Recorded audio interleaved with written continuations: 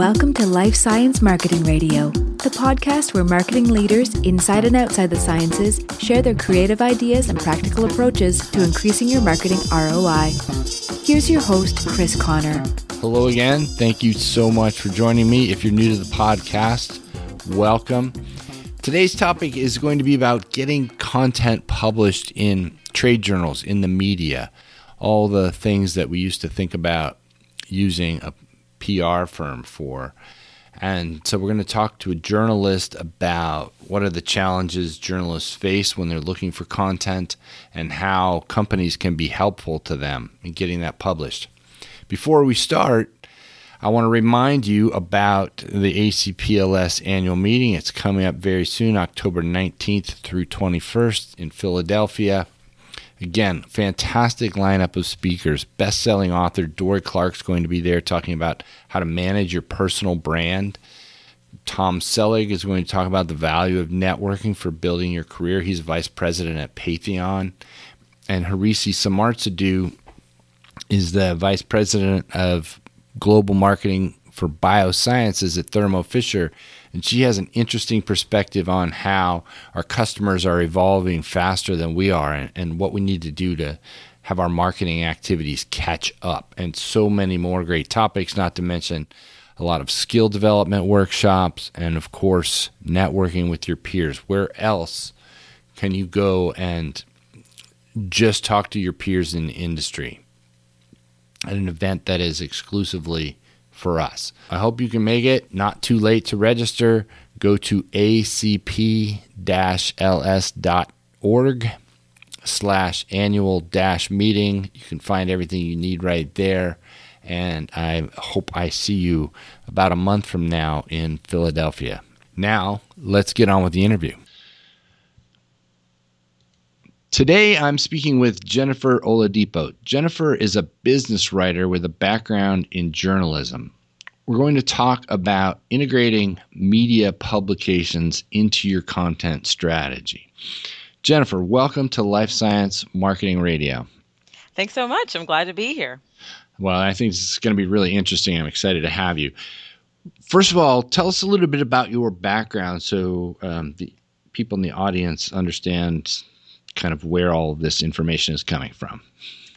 So the quick and dirty is that I've basically bounced back and forth between media and journalism and being inside organizations. Sometimes simultaneously, if I was freelancing or maybe had a contract with a publication and it just wasn't full time. So I've been on both sides, trying to get something I or my organization was doing into the media and also looking for stories and content and things like that. And then most recently, I've started my own venture, kind of wrapping those two things together. It's called X Editorial, and basically taking what I have done as a business reporter, covering a lot of areas, but kind of narrowing down to tech, life sciences, manufacturing, and a couple of other things,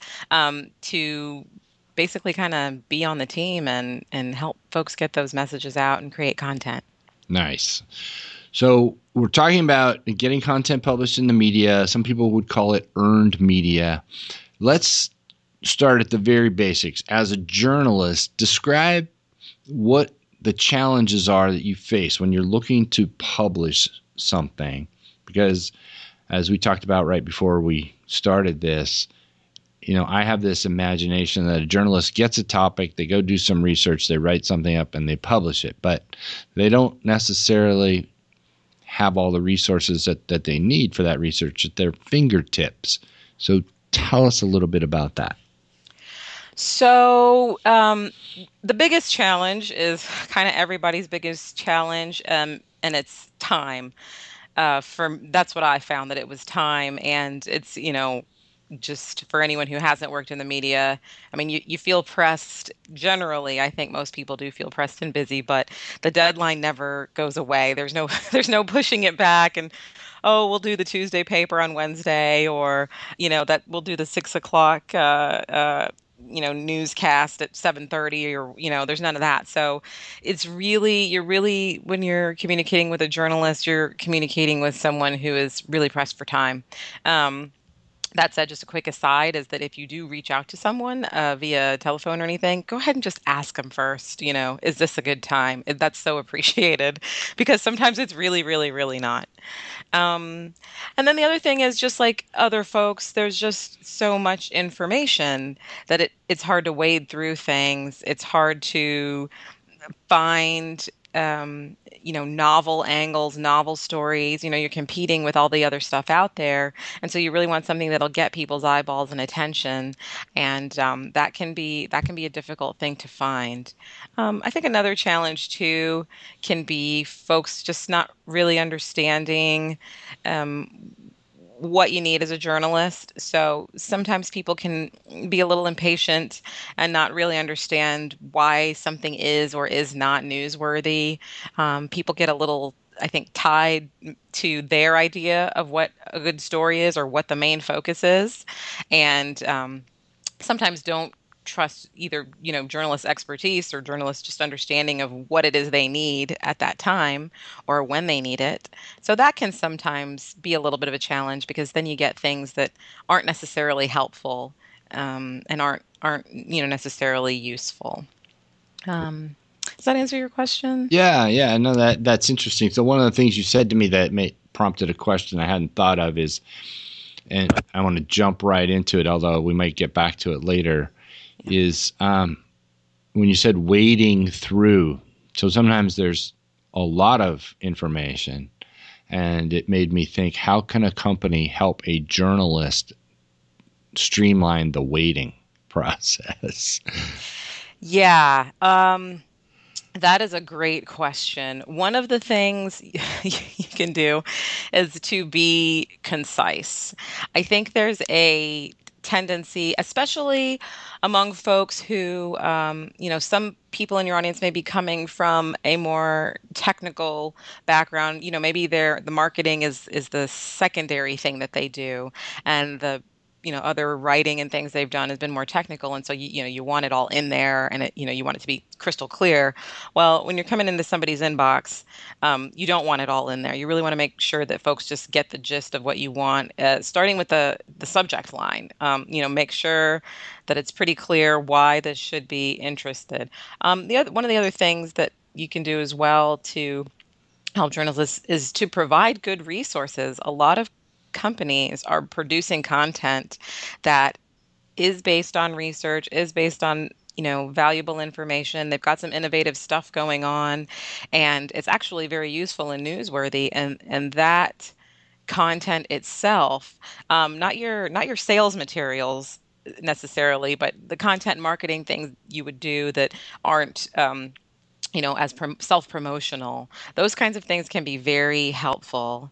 And one of the things that we talked about was how, I, as a journalist, always looking for news stories, always looking for new angles, and I used what I now understand is content marketing. I didn't know that at the time, but things like studies, case studies, that sort of thing that came through, and there were really good, solid information, and timely information. There are many times where something like that, I got that content with, just a brief explanation of what it was, called them right back, and boom, they had a story. It was pretty simple, and it was good stuff, and it was, relevant to my audience. I felt like readers would actually get value out of it. And, they got lots of coverage, and they got third party coverage. So it was, an independent voice saying, hey, they've done this work and it's really valuable, and here's the link to it, and here's the background behind it. And, you can't pay for that kind of coverage. Right. That's kind of more what I was thinking, is that higher level, useful to anyone sort of information, and even packaging it in a way for a journalist, maybe, here are 10 things that are important to think about in this space, whatever it is. I don't have a specific example in mind. Something that the journalist could take and then use it to evaluate everything else they're looking at, and something that the audience, potential customers included, could look at and gain a better understanding of whatever situation they're in. Absolutely. And, a list like that, 10 things, if there's some real information in there, it's very likely that a journalist will call you back to find out. There's a little bit of luck to it, so it's good to pay attention to what's going on in the larger news, good to pay attention to what your target publication or journalist has been writing about. That helps. It's not 100% necessarily, but it definitely helps. So yeah, you mentioned like a top 10 list. If it's something really, some really solid information where, as a journalist, you're looking at it thinking, I had no idea about this aspect of that industry, that technology, that process, that person, whatever. Infographics too. I mean, those kinds of things often get picked up and um, just run in totality, and it's got your organization's name right there at the bottom and maybe just a little bit of editorial from the journalist. But, there's so much interest in visuals these days. So something like that can just get picked right up and slapped in the newspaper. But it becomes a news story, by the process of being evaluated by a journalist and deemed, yes, this is timely, this is novel, whatever it is that they find useful about it. So that's something to consider also. It doesn't have to necessarily be a really big, dense, meaty piece of information. I like that. One of my first episodes, I used to think that the primary way, and I know there are people who do think this, and I'm not saying it's wrong, that the value of infographics is certainly in having your audience members share them because it's an easy thing to share. But on one of my first podcasts, I spoke to Danny Ashton, and his company does nothing but make infographics. And his whole thing was the way they make it work for companies is that it goes out through the media that they specifically know what media are looking for that kind of information. Oh, yeah. And hugely valuable, which I really hadn't thought of as kind of the primary distribution channel for infographics and to get return on them. Yeah, that's interesting. That's a smart person there who decided to build a whole business model around it because those things, and the other thing is, I mean, journalists are just as visual. We, respond to the same things as everyone else. And so you're reading your own writing, you're reading other people's things, you're reading emails, and then you go, ooh, a picture. And your brain is just going to give that, a few more beats of time. Just, we're visual creatures. So that's definitely something to consider. And they don't need to be big and involved. They don't need to be insane. The other good thing is that as media organizations, they're doing a lot of sharing on social media too. So they have the same goals to stop people in their tracks and get those eyeballs. So there's a chance that something like that is going to be shared fairly widely because, they can put it on Twitter and Facebook and, get a lot of their own, retweets and hits and that sort of thing. Right, because they want traffic back to their exactly publication as well. Exactly. Are there some other things you recommend companies do to increase their chances of getting their content picked up? And do we still need to rely on PR firms to make that happen? Or let's take those in two steps.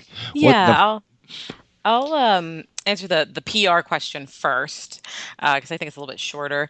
And, it honestly depends on the size of your organization and your resources, I think. I mean, obviously this is, part of what I do. But I really do believe that if you can find a dedicated staff person who can not only do that media engagement, but be available to follow up, that's kind of the key. So you don't want someone who's just, putting things out there. You really want someone who is given the time and the bandwidth to be responsive and to just keep up with what's going on out there. I think that, again, depending on the size of the company and what you're doing, if you've just kind of got one product or just a couple of products and you're at that point, I'm not sure that that would really be necessary. You could just build up relationships on your own with things like trade publications, with your local media who want to cover, successful organizations or innovative businesses, and some choice national media. And so, I think that leads into the answer to your first question: is what can folks do, whether or not they're relying on PR? Really, being picky is one of the best things you can do, for yourself and for the end receiver, because one of the worst things, one of the most annoying things, is when you get an email and it's just this shotgun thing. You don't know whether another dozen or another 100 journalists got it, and it's pitching something that has nothing to do with what you cover or what your publication covers or anything like that. That's just kind of a pain. And folks who do that, often enough, you remember who they are, so that you don't even, you won't even open the email. And it's just a bad way to go. And it's a waste of, well, I guess, just sending a click it doesn't take much more time, but your time is better spent really just finding out who, who is interested in what you do and who's already writing about it, or who's connected with those audiences, so that you can explain to them, uh, your readers, your viewers, they're interested in this kind of thing, so that you just do a little bit of homework to show that you understand what it is they do and whom it is they do it for. That's a huge thing. And, so you want to be kind of tailored and thinking about it really in terms of relationship building, because going back to that time crunch thing that I mentioned, when you're a journalist and you're sitting at your desk and you're looking for something, or you're trying to find another angle, or you're trying to find another piece of information even about something that you're already writing about, who's going to come to mind? Someone whom you've engaged with most recently, just like the rest of us, someone you have some kind of relationship with, a name and, have some trust in. So reaching out even before you really have a story to just say, hey, I see what you're doing. This is what we do. Love to keep in touch. Reaching out on social media is great, not necessarily to pitch your stories, but just to retweet, to repost, to give a thumbs up or a high five when there's something you like, to give an opinion, something knowledgeable. Those kinds of things go a long way when the clock is ticking, and you're like, oh man, I need someone who can, who is it that knows something about this little bit of a thing? And you go back in your emails, or you're like, oh, that person who posted that stuff on LinkedIn or responded to this, and you just, pick up the phone and call. And that happens a lot just because you're already a known entity. I really like all of that. First of all, if you're sending something to a dozen and certainly to 100 journals, you're already not starting with a good strategy, because you're really trying to check a box that we got something published somewhere. It's not possible that you're publishing it, if it does get picked up, that it's going into the right place, if it's 1 out of 100, right? Yeah. And then the whole idea of building those relationships and not poisoning the well by doing that the first time, because maybe now the next time you go, oh, now I have a really good idea, I'm going to send this to that person, and they look at your email and they say, oh, that was the person who sent us the spam last time, I'm not even going to open it. So yeah. That hurts. Yeah. If you mess up and send some spam, just wait a while before you send your next Right, yeah. next pitch. Give people time to forget. But it's true. It's true. I mean, we joke about those things because you know who those people are. It's kind of like the telemarketers. I don't know if you've had that. Hi, I'm Rachel from Cardholder Services, but She calls you a lot, actually. yeah, people know exactly what you're saying because it's the same basic idea. You get that same feeling, as a journalist when someone's in your inbox, with something that just has nothing to do with you, and they're just hoping that somehow, I don't know, you're gullible enough or tired enough to think it's news or think it's valuable. It's that same feeling. So you don't want to be the person who puts that out there and then tries to piggyback your message on top of that. Right. And I like the idea of actually building that relationship and taking a long-term view that if if this journal or publication is the right thing for our story now, we should be looking at talking to them on a regular basis about anything and providing them useful things, even that might not be directly related to our business, and being that resource so that when they're looking, they come to you. And then, Absolutely. I think one good example of that is industry news, right? So when I was a business reporter, I covered manufacturing, which is okay, one sector, but then you've got, advanced materials, you've got cars, you've got textiles, you've got, a bunch of different stuff, electronics.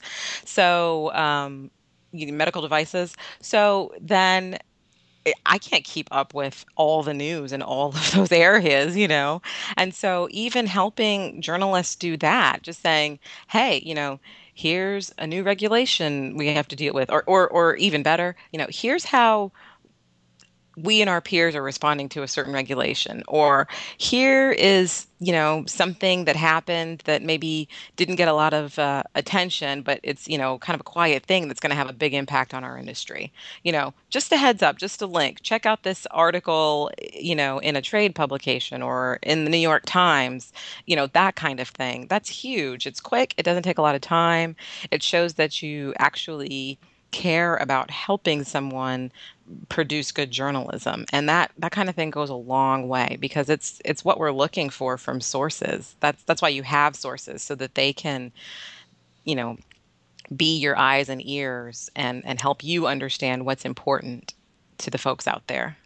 fantastic. Let's shift gears a little bit, or maybe move to a different topic. Okay. It's still the same topic, a different angle. How do companies incorporate a media strategy into their content marketing? Yeah, that's a great one. So now I'm putting my other hat on, and it's really you want to look at it, for folks who are really kind of unfamiliar, maybe kind of new to doing their marketing. Um, you want to look at it the same way or in a similar way as how you look at your customers. So when it comes to your customers, what do you want to know, right? You want to know what they're buying, how they're buying, what's their process, how do you reach them? Are they, are they best at trade shows? Are they best with direct mail? Whatever it is. So you really want to have specific people in mind when you're building a product and you're selling it to folks. Same thing with your messaging. So you've already kind of got what you're doing with your content, and now I would think about the media organizations also, almost as personalities. Some folks use profiles or avatars, or different terms for that. But you're really thinking about, okay, who is a good fit for what we do, for who we need to talk to, and for what we have to provide. So thinking about whether that is a trade journal, whether that is a mainstream media source or a specialized media source. So, for instance, it could be media channels focused specifically on health. It could be a health website. You also want to think about actual individual people, like bloggers, influencers, those sorts of people. And I'm actually sort of including bloggers when I talk about kind of the needs out there and the stuff in your inbox and that sort of thing, because it's very similar situation. And so also just thinking about them as individual people for whom you want to produce something valuable. Is that making sense? I'm not Yeah, sure. absolutely. Absolutely. Okay. Yeah. And when so you're talking about incorporating into your content strategy. So that also means then you're thinking, okay, this is a trade journal, or this is an edgy blog, or this is a national newspaper, or this is a newsletter. Then you want to think about what exactly then the best kind of content is for those folks. Now, we talked about maybe sending out a white paper or something like that. No one's going to reprint your white paper, so that's maybe parts of that could come in. It's probably more likely going to prompt someone to pick up the phone and ask you to, digest it. But when you're talking about smaller other types of content, such as thought leadership pieces, opinion pieces, guest editorials, guest blogs, those infographics or top tens, that sort of thing. You want to be really, really specific to the medium, because you can take pieces and reshift them, and you can take pieces of your white paper and turn it into a top 10 list, or even have someone on staff turn it into some helpful video. Video is huge. I didn't even mention that, I don't think. Have someone take a piece of that and turn it into a couple minutes of video that's explaining a trend or a technology or an issue, some of the stuff I referenced before. So just really thinking about, okay, this is who I think wants this. Now, what is it that they produce, and how is it that their audience consumes things? And I think those two things will really get you very far. So, and early on in your planning process. So this is not something you want to do, after you've decided we're going to do 10 blogs and we're going to, do some case studies and some white papers and we're going to do these marketing materials. You want that to be on the front end of your conversation so that you know where everything goes. And it also will just, help you maximize your time and the resources that you're putting into your content so that you can know, oh, okay, this could maybe be spun out a couple of different ways, or this could be sent to 4 or 5 different types of markets, kind of thing. Yay. We think the same way about that. Like the whole thing about planning to repurpose. So it's at the front end when you're deciding what to make is the easiest time to figure out how can we use that in many different ways. I'm always telling people it's really hard to go back to an existing piece of content and say, what else could we do with this? Yeah. And something that just came to mind too is that, why not go ahead and let, your journalist contact know, we've got this white paper, but we've also, got a podcast that we've done about it, or we've got some video as well. Let them know if you've done that work, because you just never necessarily know exactly what's going on in that newsroom and what it is they need, and it could just fill a need that you're not aware of, or spark some ideas there on the other end of how the content could be used. That's really helpful. So you mentioned white papers, so let's finish up on this. So yeah. You said they're not going to publish your white paper in its entirety, but a lot of companies might publish white papers that they would publish on LinkedIn or send out to their mailing lists or offer on a website for download. So what's the best way to use those, package those, or pitch those, and how would they be used on the other side by a journalist? Yeah. So what's worked best for me, and the ones that I've responded to the most, are when you get you get an email with a link to the executive summary. So at the very least, you want that, because that's what your journalist is going to take the time to look into. If it's, if they have to open up a bajillion page PDF, even if it's interesting, even if they want to, it may end up being, oh, I'll take a look at this later. And then who knows what happens later. Right. So you could even, your 1-page executive summary, sending it as an attachment, and a link as well, because, sometimes attachments drop off or they fall through or whatever, that kind of thing would be a very effective way. And it says, hey, and with a brief message about a couple of the really important or interesting insights that are in the paper, and something that says, just thought you'd like to know, and the contact information, who's available for follow-up, because you don't know that.